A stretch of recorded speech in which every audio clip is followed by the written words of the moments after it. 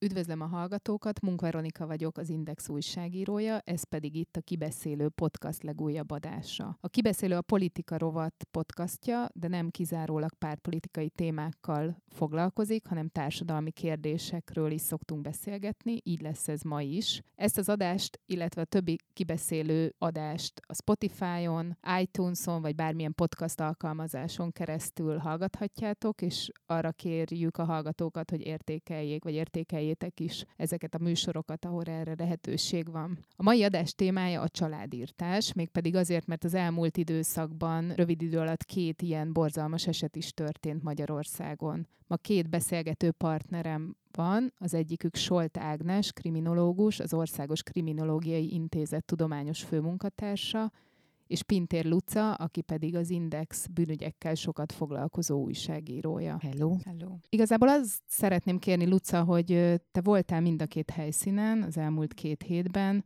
Mondd el röviden, hogy mi történt. Mik voltak ezek a családírtások? Hát ugye 2 hete Rózsadombon, 2. kerület, Zöldlomb utcához riasztották a rendőröket, meg aztán nyilván ugye ilyenkor elindul egy riadólánc az újságírók között is, hogy történt. Úgy adta ki a rendőrség, hogy emberölés, de azért az újságírók, akiknek vannak olyan kapcsolatai, azért mert tudták, hogy valószínű gyilkosság, és azt is tudták, hogy valószínű gyerek is van a halottak között. Ez volt az egyik, ugye ott kiderült, hogy tulajdonképpen az apuka, a férj megölte a feleségét, élettársát pontosabban, mert csak élettársa volt, illetve a közös kisfiúkat is. És 2 hét múlva, tehát ezen a héten hétfőn jött a hír, hogy Heves megyében, Andornak táján szintén családírtás, nagyjából ugyanaz a séma, férj megölte a feleségét, és a 4 éves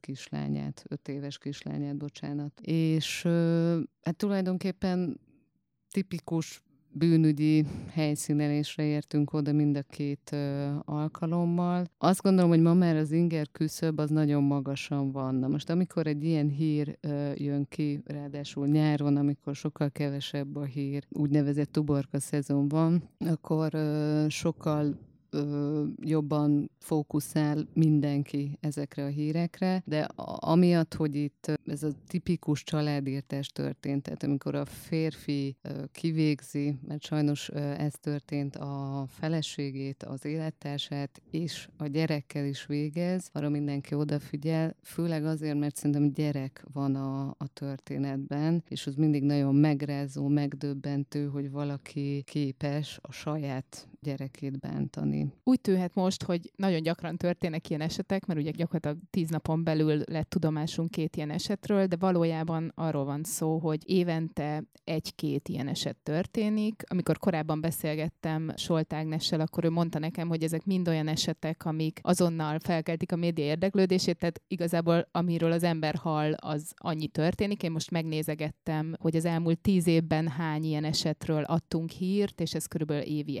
1-2 ilyen eset volt. Tehát ezek nem gyakori történések, de miért történnek ezek? Szerintem inkább ez a kérdés, illetve hogy lehet-e bárhogyan tipizálni ezeket a fajta bűncselekményeket? Hát, hogyha azt mondjuk, hogy családírtás, akkor az ugye azt jelenti, hogy valaki minden családtagját megöli. Ezekben az esetekben az elkövető saját magát is megölte. Szerintem nagyon hasznos lenne, vagy fontos azt hangsúlyozni, hogy mások azok az esetek, amikor az elkövető kinyírja a családját, de önmagában nem tesz kárt, és amikor öngyilkosságot követel. Mert általában, amikor öngyilkosságot követel, akkor vagy az van, hogy az igazságszolgáltatás elől akar menekülni, illetve saját maga elől, mert ugye a gyilkosságok végére általában felfogják, ha korábban nem, hogy mit csináltak, és hogy akar-e így élni, hogy kinyírta a saját családját, és hogy vélhetően ennek büntetőjogi következményei is lesznek, illetve önmagára ezentúl kizárólag úgy tekinthet, hogy gyilkos, mint egy gyilkosra. Ezen nagyon sok ember képtelen együtt élni, plusz a kétségbeesés, ami ilyenkor felmerül. Ezek az elkövetők rendre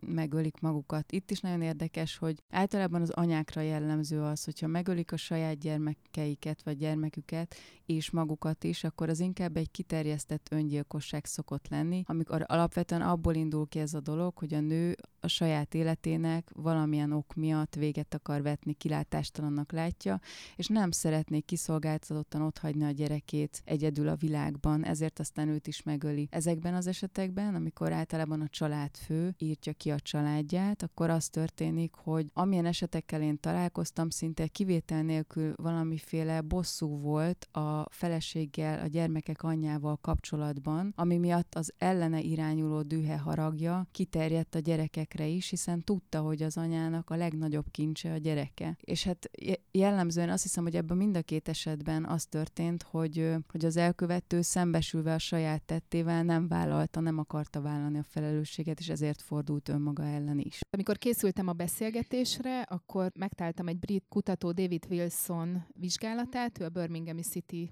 University oktatója, és ő 1980 és 2012 közötti eseteket, családírtás eseteket vizsgált meg, és összesen 4 típust különített el. Most ezeket elmondom, és próbáljuk meg azonosítani, hogy az elmúlt hetekben történő esetek ezek közül melyikekbe tartozhatnak. Nyilván nem tudunk még minden információt, hogy miért történtek ezek az esetek, de talán okosabbak lehetünk a tipológia által. Ő azt írja, hogy a 4 kategória egyike az egy ilyen önhitt álszent elkövető, aki férfi, és rendszerint az anyát okolja a gyilkosságira, amit ő maga követett el, mert úgy gondolja, hogy a felesége vagy az élettársa felelős a család egységének megbomlásáért, és ezért bosszút áll, megtorolja ezt. A másik egy ilyen anomikus, idegen fejezéssel anomikusnak nevezi, egy ilyen értékvesztett gyilkos, aki a családját mint egy gazdasági eredményt látja, erősen a gazdasági értékekhez köti azt, hogy neki családja van, és hogyha a karrierjében megbukik, vagy valamiféle problémája van, akkor már nem látja ezt az eredményt szükségesnek, a családot sem, és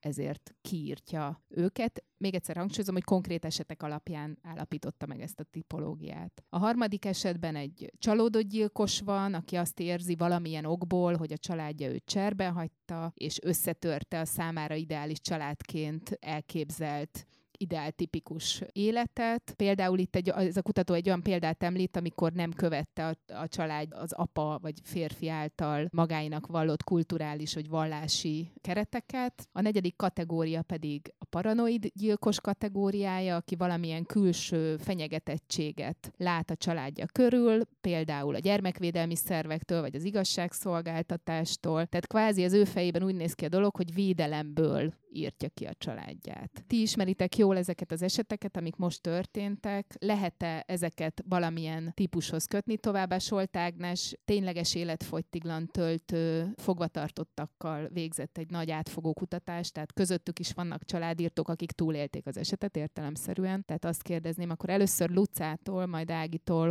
hogy látjátok a mostani friss eseteket. Szerintem ez a 2, tehát a Rózsadomb és az Andornak tájai gyilkosság talán az első esetekhez hasonlít. Ugye itt mind a 2 esetében az Andornak tájaiban teljesen biztos, hogy itt a nő kilépett a házasságból, már új párja volt, vagyis megbontotta a családnak az egységét, de a Rózsadombinál is egyre több olyan információ van, hogy ott a párkapcsolat is kezdett zátonyra futni, vagyis ott is ugye az egység az kezdett megbomlani. Na most szerintem nyilván a köznyelv ugye úgy fogalmaz sokszor, hogyha ha az enyém nem lehet, akkor a másé se legyen, de azért nyilvánvalóan szerintem ezekben a gyilkosságokban benne volt az is, hogy ezek a férfiak főként a nőt okolták azért, hogy nincs többé az az egység, nincs többé az a család, amit egyébként ők alkottak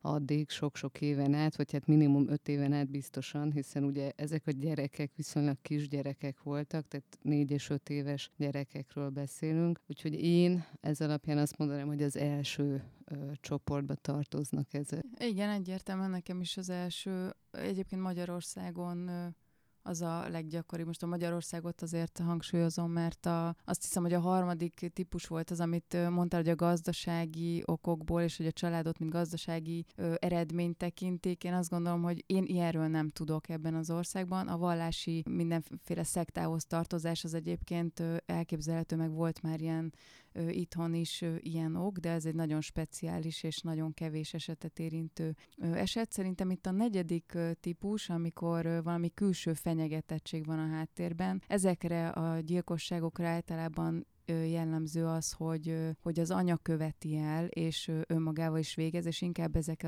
az úgynevezett kiterjesztett öngyilkosság előidézte családírtások. És ez az első eset, erről azért szerintem az nagyon érdemes elmondani, hogy tehát ez amikor a bosszú, amikor a család egysége megbomlik, és ezzel az egyik családtag, jellemzően a férfi, aki ugye semmelyik esetben sem akarta ezt, nem tud szembenézni, illetve az első esetben volt az, hogy ott nem tudjuk, hogy a háttérben pontosan hogyan állt a párkapcsolat, melyik stádiumában volt mondjuk a szakításhoz vagy a váláshoz képest, de azt tudjuk, hogy többször kértek már rendőri intézkedést a veszekedések, verekedések miatt, tehát ott is egy ilyen nagyon konfliktusos párkapcsolat állt a háttérben. Úgyhogy mind a kettő eset egyértelműen a bosszú volt, vagy része volt a bosszú és a nő elleni düh a férfiban. És akkor itt el is érkezünk egy nagyon fontos mozzanathoz, mégpedig az, hogy már csak a híradásokat tekintve is minden esetben, illetve ebben a hosszabb vizsgálatban, brit vizsgálatban is, amit említettem, mindig az okok között szerepel a párkapcsolati krízis,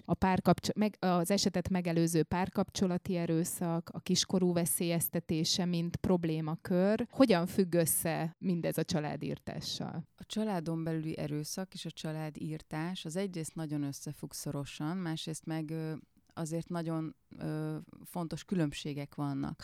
A családon belüli erőszak általában, vagy szinte minden esetben, én azt gondolom, hogy minden esetben megelőzi a családírtást. Kifejezetten mondjuk csak akkor kérdőjelezhető ez meg, hogyha valamilyen pszichiátriai betegség áll fenn az elkövető esetében, de az a jellemző, hogy aminek tragédiának a vége az, hogy ténylegesen kiirtódik a család, ott korábban biztosak lehetünk abban, hogy volt családon belüli erőszak, aminek biztosak lehetünk benne, hogy vannak felismerhető, kívülről látható jelei, amikre lehetett volna reagálni, de nem történt meg. De egyébként a családon belüli erőszak, a család bántalmazása, terrorban tartása, akár csak a gyerek bántalmazása, akár az egész családnak a anyával együtti terrorizálása, az nagyon sokszor nem kumulálódik oda, hogy családírtás legyen a vége, sőt, általában nem az a cél, ott sem, ahol kifejezetten hosszú ideig tartó bántalmazás van, hogy megöljék a családtagokat, hanem ez egy olyan mérgező közeg, ahol az a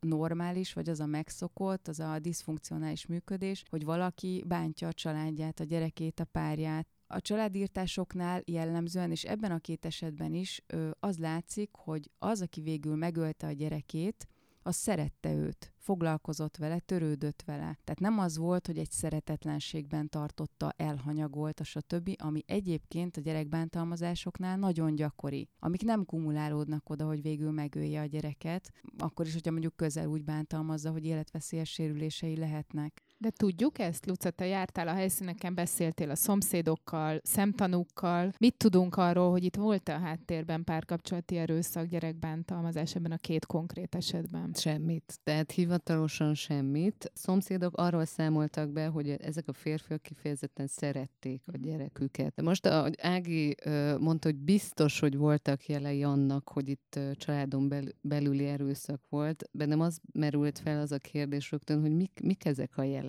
Tehát mire figyelhetek én akkor, hogyha a homokozóban ott ül mellettem, vagy egyáltalán felismerhetem-e én, mint egy másik homokozó anyuka, hogy annak az anyukának valami baja, gondja van otthon. Hát nem feltétlenül szerintem egyébként. Pláne, hogy ebben az esetben ugye konkrétan az történt, hogy még a rendőrséget is többször hívták, tehát egyértelműen úgy tűnik, hogy a hatóságok által is radarban lévő családról volt szó, itt a rózsadombi esetről beszélek. Tehát óhatatlanul az merül föl, hogy a környezet miért nem jelentette, miért nem jelentjük ezeket az eseteket, vagy mik azok a jelek, amikor már érdemes a rendőrséget tárcsázni? Hát a rendőrséget tárcsázni az nem mindig célra vezető, még akkor sem, ha ezt megtesszük, és valóban nagyon kevés esetben tesszük meg, és az egy nagyon fontos kérdés, itt szerintem a legfontosabb ennek a témának a kapcsán tényleg, hogy ezek az esetek hogyan megelőzhetőek, hogy a gyerekbántalmazás, a családon belüli erőszak ellen mit tudunk tenni. Mert hogy most az látszik, hogy azon kívül, hogy a hatóság nem úgy intézkedik, hogy az a leghatékonyabb legyen, még akkor sem, hogyha elindul egy eljárás, még akkor is nagyon zötyögősen, nem zökkenőmentesen zajlanak ezek a történetek, és nagyon hosszúak az eljárások, és folyamatosan veszélyeztetve vannak a bántalmazottak az eljárás közben is, ha már egyáltalán megindult. Nagyon-nagyon sok esetben nem indul meg, és nem érkezik jelzés. Tehát nem csak az a probléma, hogy a esetlegesen beérkezett jelzés után nem történik meg a megfelelő intézkedés, mint ahogy ezt láthattuk a rózsadombi esetben, hanem hogy egyáltalán nem érkeznek jelzések. És itt mindig arról szoktunk beszélni, hogy érdektelenség, meg közönösek vagyunk. De azért, hogyha belegondolunk, akkor ezek a történetek mindenkit érdekelnek pletyka szinten. Mindenki szeret a másik életéről mindent tudni, a szomszédokról, az óvistársak szüleiről, óvistársak családjairól, stb.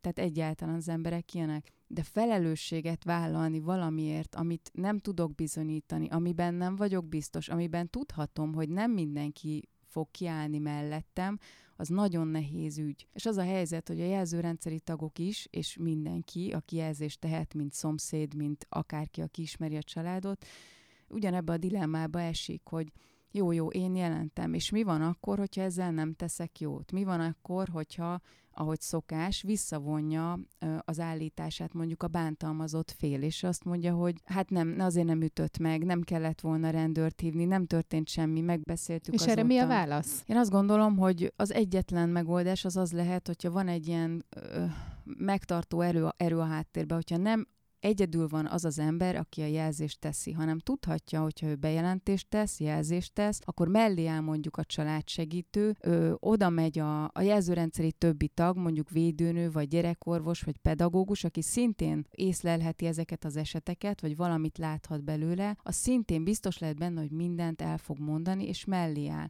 Mert hogyha ugyanezt, akik észlelik, mindenki elmondja, amit ő tud, amit ő lát, amit ő vélelmez, akkor ott már egy olyan közösségi összefogás van a háttérben, ami mellé oda tud állni a bántalmazott is, hogy hát igen, tényleg. De amíg a bántalmazott tudja azt, hogy ő nem fog igazi, valós segítséghez nem fog jutni. Családsegítők általában azt mondják a bántalmazott anyáknak, gyerekeknek, hogy menjenek el anyaotthonba, vagy menjenek olyan családba, a családon belül keressenek valakit, ahova nem mer elmenni a bántalmazó. Mert pontosan tudják, hogy amíg az egész eljárás folyik, akár büntető eljárás, akár csak a gyerek védelmében történő intézkedéssorozat, addig nincsenek biztonságban a bántalmazottak. És ez a probléma, és ezért nehéz jelezni és jelenteni.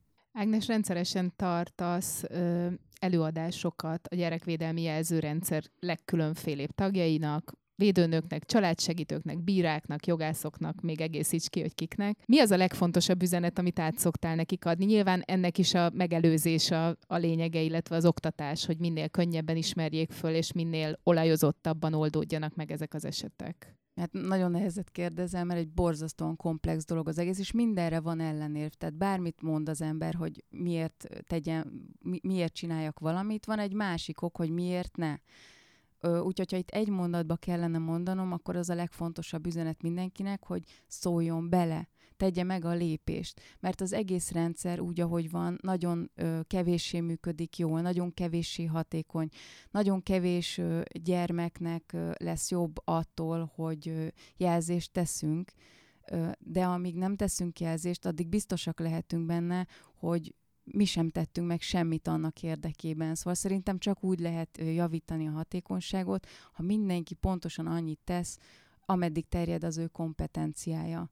Én például mindig beszoktam szólni a játszótereken azoknak a gyerekeknek, akiknek mondjuk nincsenek ott a szülei és bántják a másikat, vagy minden olyan helyzetben, ahol esetleg korábban egyébként, amíg nem foglalkoztam ezzel a témával, és nem láttam bele olyan mélyen, mint most, szemérmesen vártam, hogy én majd, és gondolkoztam rajta, hogy mikor szóljak bele, amikor egy pofont ad, amikor két pofont ad, amikor elkezd folyni a vére, hogy most ilyen drasztikus dolgot mondjak, tehát hogy tényleg nagyon nehéz megtalálni azt a pontot, amikor bele kell szólni, de én azt gondolom, hogy a megelőzés érdekében bele kell szólni. Vera, beszélgettünk a felvétel előtt, és mondtam egy konkrét történetet neked, amit valószínűleg azért a legtöbben ismerünk. 2015-ben történt, amikor Tatán egy nő 48 készszúrással megölte a 8 éves kislányát, amikor a húsvéti szünetben láthatásra elvitte, és 4 napot töltöttek egy panzióban. Ebben a panzióban, ahol... Ő az egyetlen tényleges életfogytiglanra ítélt nő ma Magyarországon. Így van. így van, a másik az már merákban elhalálozott. Úgyhogy ő az egyetlen, és jogerősen első fokon el is ítélték, nem fellebezett az ítélete ellen,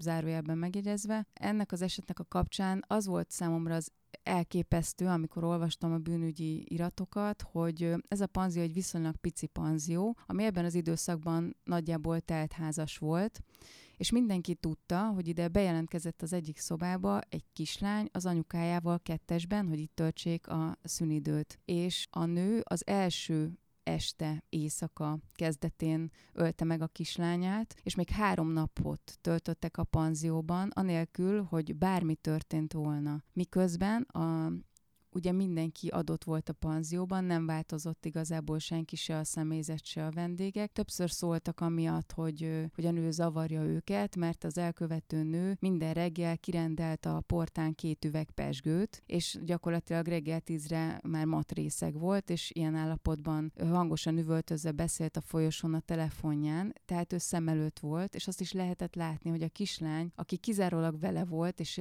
neki van kiszolgáltatva, nincsen sehol. És talán 2 esetben kérdezték meg a nőtől, hogy hol van a kislánya, és megnyugodtak egy válasszal, amit a nő adott, mondjuk azt, hogy alszik, vagy azt, hogy tévét néz, és senki nem tett semmit 3 napig. És amikor elmondtam ezt valakinek, akkor az volt a kérdése, és az volt a reakciójára, hogy na de hát azt senki nem gondolta, hogy ez a kislány meghalt, hogy megölte az anyja. Hát ez biztos, hogy nem gondoltunk arra, de miért gondoljuk, hogyha egy felnőtt ember, akinek a gondozására van bízva egy gyerek, együtt ketten elmegy valahova, és nyilvánvalóan kiszolgáltatott neki a kislány, akkor hogyha 3 napon keresztül részeg, és egyedül van, és kiabál, akkor a gyerek érdekében valamit kellene tennünk, mert ez így nincs jól. Az nem lehet normális, hogyha reggel 9-kor részeg egy olyan nő, akinek ott a kislánya, aki nincsen vele. Nekem rögtön az jut most eszembe, amit az előbb mondta, hogy mindig van egy ellenérv, mert rögtön azon kezdtem el gondolkodni, hogy én oda mennék egy ilyen részegen üvöltöző nőhöz, hogy hol a gyereked. És simán lehet, hogy az a válasz dacára annak, hogy nekem is vannak kisgyerekeim, hogy azt gondolnám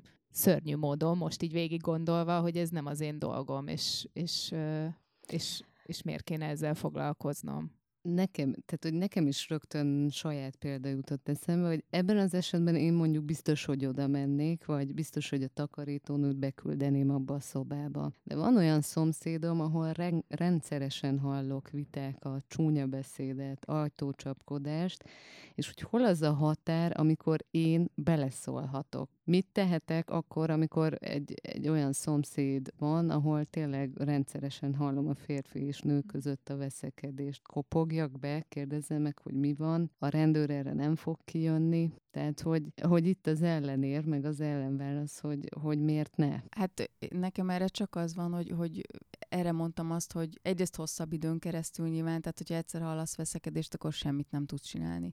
De hogyha te ezt hallod, akkor vélhetően ott mások is találkoznak ennek különböző aspektusaival, ha tényleg baj van. Ha tényleg baj van, akkor látják a gyereken a pedagógusok. Ha tényleg baj van, akkor látszik a nőn, amikor éppen nincs otthon. És hogyha látszik, amikor nincsenek otthon, és azokkal az emberekkel, akikkel kapcsolatban vannak, azok látják rajtuk, akkor azoknak mind van valami benyomása. De szerintem te önmagadban nem tehetsz semmit, de ha tudhatod azt, hogy valószínűleg más is tenne bejelentést, más is észreveszi, akkor már más a helyzet.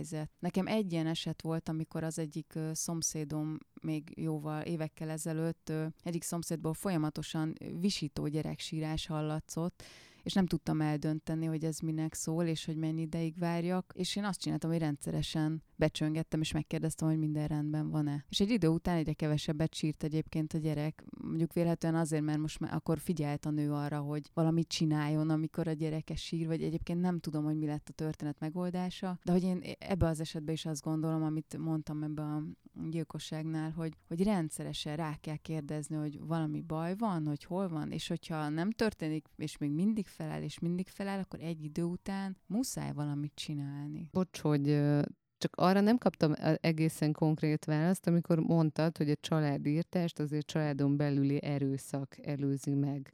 Szinte biztos, és hogy ennek jelei is vannak. Erre mondtad, hogy a homokozó anyukánál nem biztos, hogy észreveszi, de a jeleket például a közelebbi barátok, a jelzőrendszer tagjai, pedagógus, orvos, gyerekorvos, védőnő ezeket a jeleket akkor észreveszi? Tehát erre céloztál? Igen, tehát hogy te, mint homokozó anyuka nem feltétlenül veszed észre, illetve hát azt gondolom, hogy nem tudsz olyan jelet észrevenni, amiből te egyértelműen tudsz arra következtetni, hogy itt nagy baj van. De hogyha hosszabb időn keresztül figyeled, illetve nem csak te, hanem a környezetében többen, akkor olyan nincsen, hogy egy ilyen hosszú időn keresztül tartó bántalmazás, vagy a családon belüli erőszaknak a jellegzetessége, hogy nem egyszeri, nem kétszeri alkalom, hanem egy folyamat, egy bántalmazási folyamat, hogy annak ne lenne jele. És biztosan van. Maximum hát hosszabb időn keresztül kell figyelni. De egyébként az nagyon gyakori ezeknél az eseteknél, különösen ami éveken keresztül beavatkozásmentesen fennmarad, hogy nincsenek közeli barátok azért a családban, nincsen olyan, aki, vagy pedig olyanok a közeli barátok, akikre igazából ilyen szempontból nem lehet számítani, tehát inkább ilyen együtt játszanak a családdal, szintén konfliktusos, stb., de nem lehet tőlük azt várni, hogy külső szemként segítők legyenek, vagy beleszóljanak a családba. És nem barátként, hanem szomszédként, vagy az esetet valahogyan szemtanúként, mondjuk akár, most megint ez a játszótéri példa jut eszembe. Mi a jó attitűd, mi a jó hozzáállás, hogyan szólítsuk meg ezeket az embereket? Én azt gondolom, hogy semmiképpen nem jó az a hozzáállás, amikor valamilyen szempontból azt érezheti az, akit megszólítottunk, hogy felelősségre vonjuk őt. Tehát, hogy miért van az, hogy minden este hallom a kiabálásokat, ne haragudjanak, de nem tudunk emiatt aludni, mert akkor sokkal inkább odafigyelnek arra, hogy picit kevésbé legyenek hangosak, de nem szűnik meg ez a fajta viselkedés. De hogyha olyan a hozzáállásunk, amivel ilyen együttérző, inkább segítő kezet próbálunk nyújtani, akkor sokkal nagyobb az esély rá, hogy egy idő után, mondjuk az 5. olyan kérdésnél, hogy minden rendben van-e, nem tudom, akár nem is arra hivatkozva, hogy milyen hangos kiabálásokat vagy tányércsapkodásokat hallottam, hanem hogy olyan fáradt az arca, vagy valami, tehát hogy olyan nagyon óvatosan kell megszólítani ezeket az embereket, mert egy bántalmazott mondjuk azért tagad a legtöbb esetben, mert nem lát kiutat. Nem hiszi el, hogy attól, hogy ő azt mondaná, hogy igen, bántanak és segítség, attól ő valós segítséget kap. És az a helyzet, hogy az esetek nagy részében igaza is van. Mert nem fog elérni azzal semmit, ha csak így mondja, kivéve, hogyha van kívülről egy olyan segítő közeg, aminek lehetünk egy jó szomszéd, akivel egy idő után őszinte lesz, és mi el tudjuk neki mondani, hogy hova menjen pontosan, mikor, mire figyeljen, mit vigyen magával, mi annak a módja, hogy ő meg tudjon szabadulni ettől a helyzettől. Akkor a konklúzió az, hogy mindenki a saját kompetenciájának keretein belül, szomszédként egy becsöngetéssel, pedagógusként hivatalból, védőnőként hivatalból, de hogy muszáj mindenkinek azt a picit hozzátennie ahhoz, hogy megelőzzenek ilyen borzalmas eseteket. Amikor családírtás történik, mi látjuk az Indexen a statisztikákat, hogy olvassák az olvasók. Iszonyatosan érdekli az olvasókat, mert az átlagostól eltérő, borzalmas, kibírhatatlan, rettenetes történetről van szó, és azért, mert nagyon nehezen tudja az olvasó elképzelni azt, hogy miért öli meg valaki mondjuk a saját gyerekét.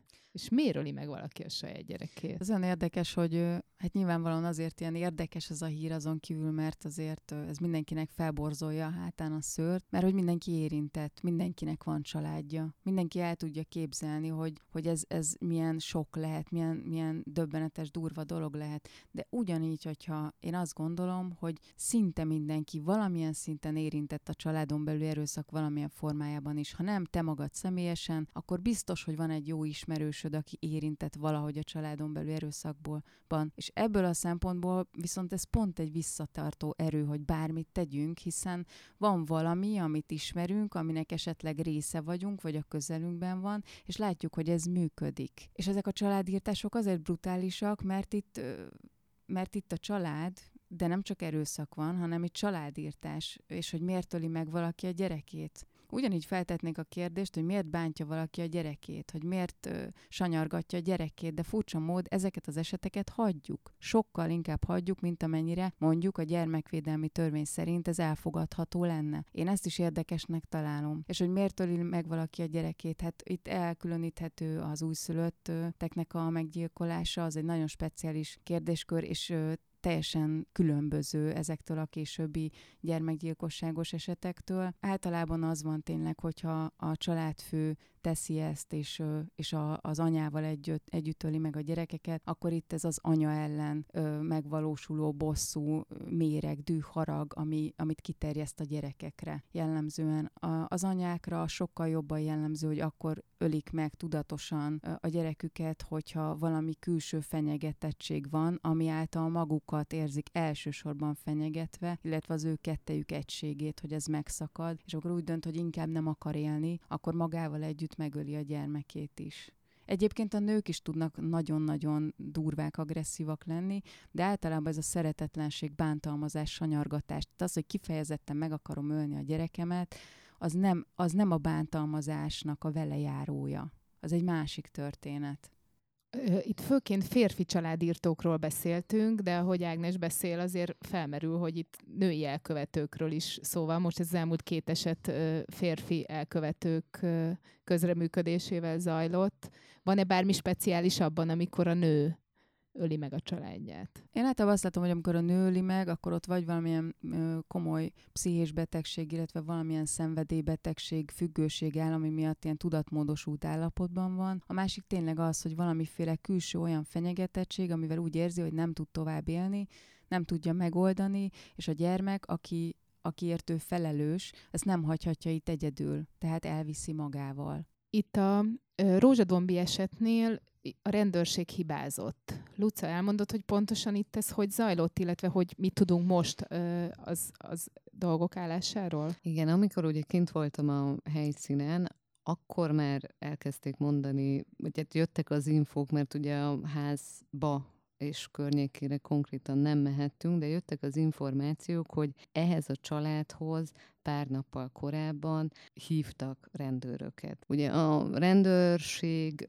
a szóvivők nagyon meg vannak kötve, nem nagyon mondhatnak semmit. Egyrészt a nyomozás miatt, mondjuk, tehát ilyen esetben, amikor ugye tulajdonképpen az elkövető is öngyilkos lesz, viszonylag egyszerű az ügynek a megoldása, de nyomozás eljárás akkor is indul, és ugye mindig az a szöveg, hogy a nyomozás miatt nem mondanak részletes információkat. Ettől függetlenül ugye elkezdtük pedzegetni azt, már ott a helyszínen, meg hivatalos levélben is, hogy volt-e ilyen. Tehát igaz-e az az állítás, hogy ehhez a családhoz azon a héten már hívtak rendőröket. És 2 alkalomról is tudtunk. Az egyiket elismerte a rendőrség még aznap este, azt mondták, hogy augusztus 20-án igen, kint voltak a rendőrök. 3 nappal az eset előtt. 3 nappal az eset előtt, pontosabban 3 nappal azelőtt, hogy megtalálták a holttesteket a lakásban. De tudtunk egy másik telefonhívásról is, ami a holttestek megtalálása előtti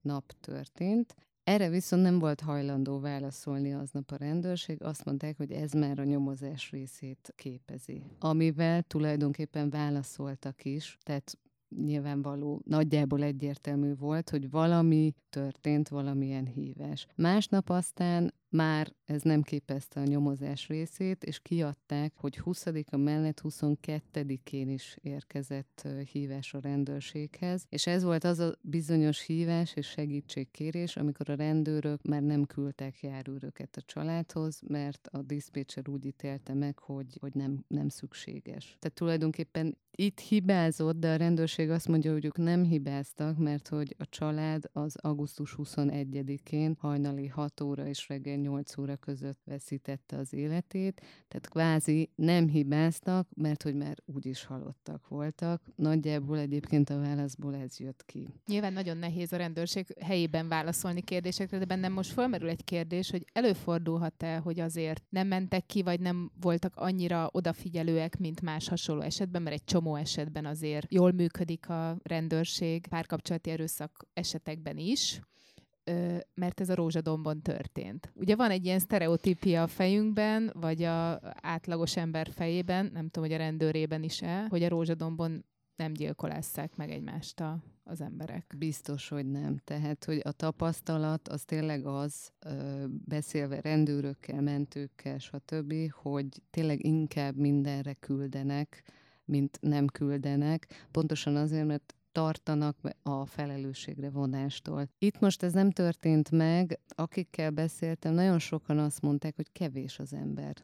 hogy nincs elég ember, és félnek attól, hogyha kiküldi erre az esetre, akkor lehet, hogy a fontosabb esetre nem tud embert küldeni, mert nincs elég ember. Tehát akikkel erről beszéltem, és a szakmában vannak vagy voltak, mind ezt hozták fel érvnek. Hát itt most sajnos arra nem küldött, ahova kellett volna, attól függetlenül, hogy sajnos már a családtagok ugye nem éltek. Tehát akkor ez egy kivételnek tekinthető ez a hiba? Szerintem igen. Ehhez még annyi, hogy szerintem, tehát az jellemző a rendőrségnél, hogyha vannak olyan családok, ahol rendszeresek a családi konfliktusok, verekedések, veszekedések, és rendszeresek az emiatt történő rendőri intézkedések, akkor egy idő után ott azért komolytalanabbul veszik ezeket a dolgokat, mert már kim voltak 5-ször, mondjuk kihívták őket 5-ször, és mind az 5-ször, amikor kiértek, akkor azt mondta a házaspár, hogy köszönjük szépen, már rendezték. Akkor ilyen esetekben 6. alkalommal egy kicsit később, vagy egyáltalán nem küldenek feltétlenül rendőr. De ilyen szempontból az, hogy a Rózsadombon volt, és hogy esetleg egy olyan esethez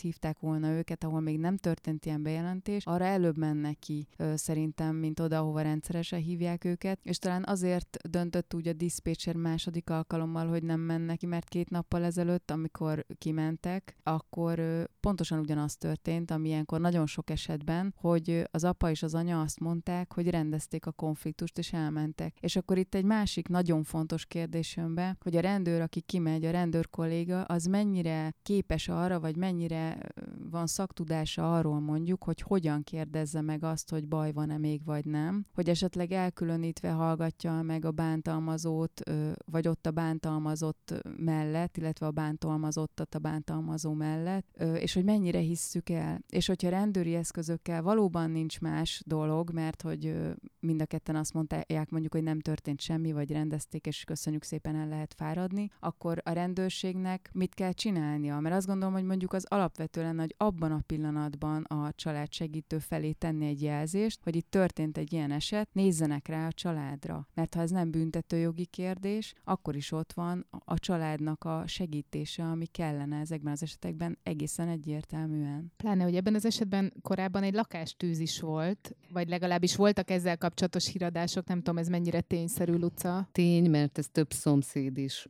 mondta, és azt gondolom, hogy ez egyébként egy kifejezetten jó lakóközösség, ez a Rózsadombi, tehát külön Facebook csoportjuk van, odafigyeltek egymásra, több lakó is jelentkezett egyébként az Indexnél, és amit mondtak információk, azok hitelesek voltak, tehát nyilván ezeket leellenőrizzük, és ezek mind igaznak bizonyultak. Na most ugye a decemberi lakástűz volt, tehát egy függöny gyulladt fel, kihívták egyébként így fogalmazott az egyik lakó, hogy először azt hitték, hogy milyen szép, gyönyörű karácsonyi díszek vannak a lakásban, aztán rájöttek, hogy úristen, ég a függöny. Ezért hívták ki a tűzoltókat, de a férfi nem engedte be se őket, se a mentőket, és csak azután nyitott már ajtót, hogy ugye a rendőrök is kijöttek. Arról nincsen hivatalos és pontos információ, hogy az anya bent volt ekkor vagy sem, de nyilvánvaló az is furcsa, és szerintem jelzés a hatóságoknak, hogy valaki egy ilyen eset után nem nyit ajtót. Tehát csak azért, hogy megvizsgálja az adott férfit, a gyereket, hogy nincs-e füstmérgezése, mint ahogy ez történt. Úgyhogy itt se volt jelzés tulajdonképpen, és akkor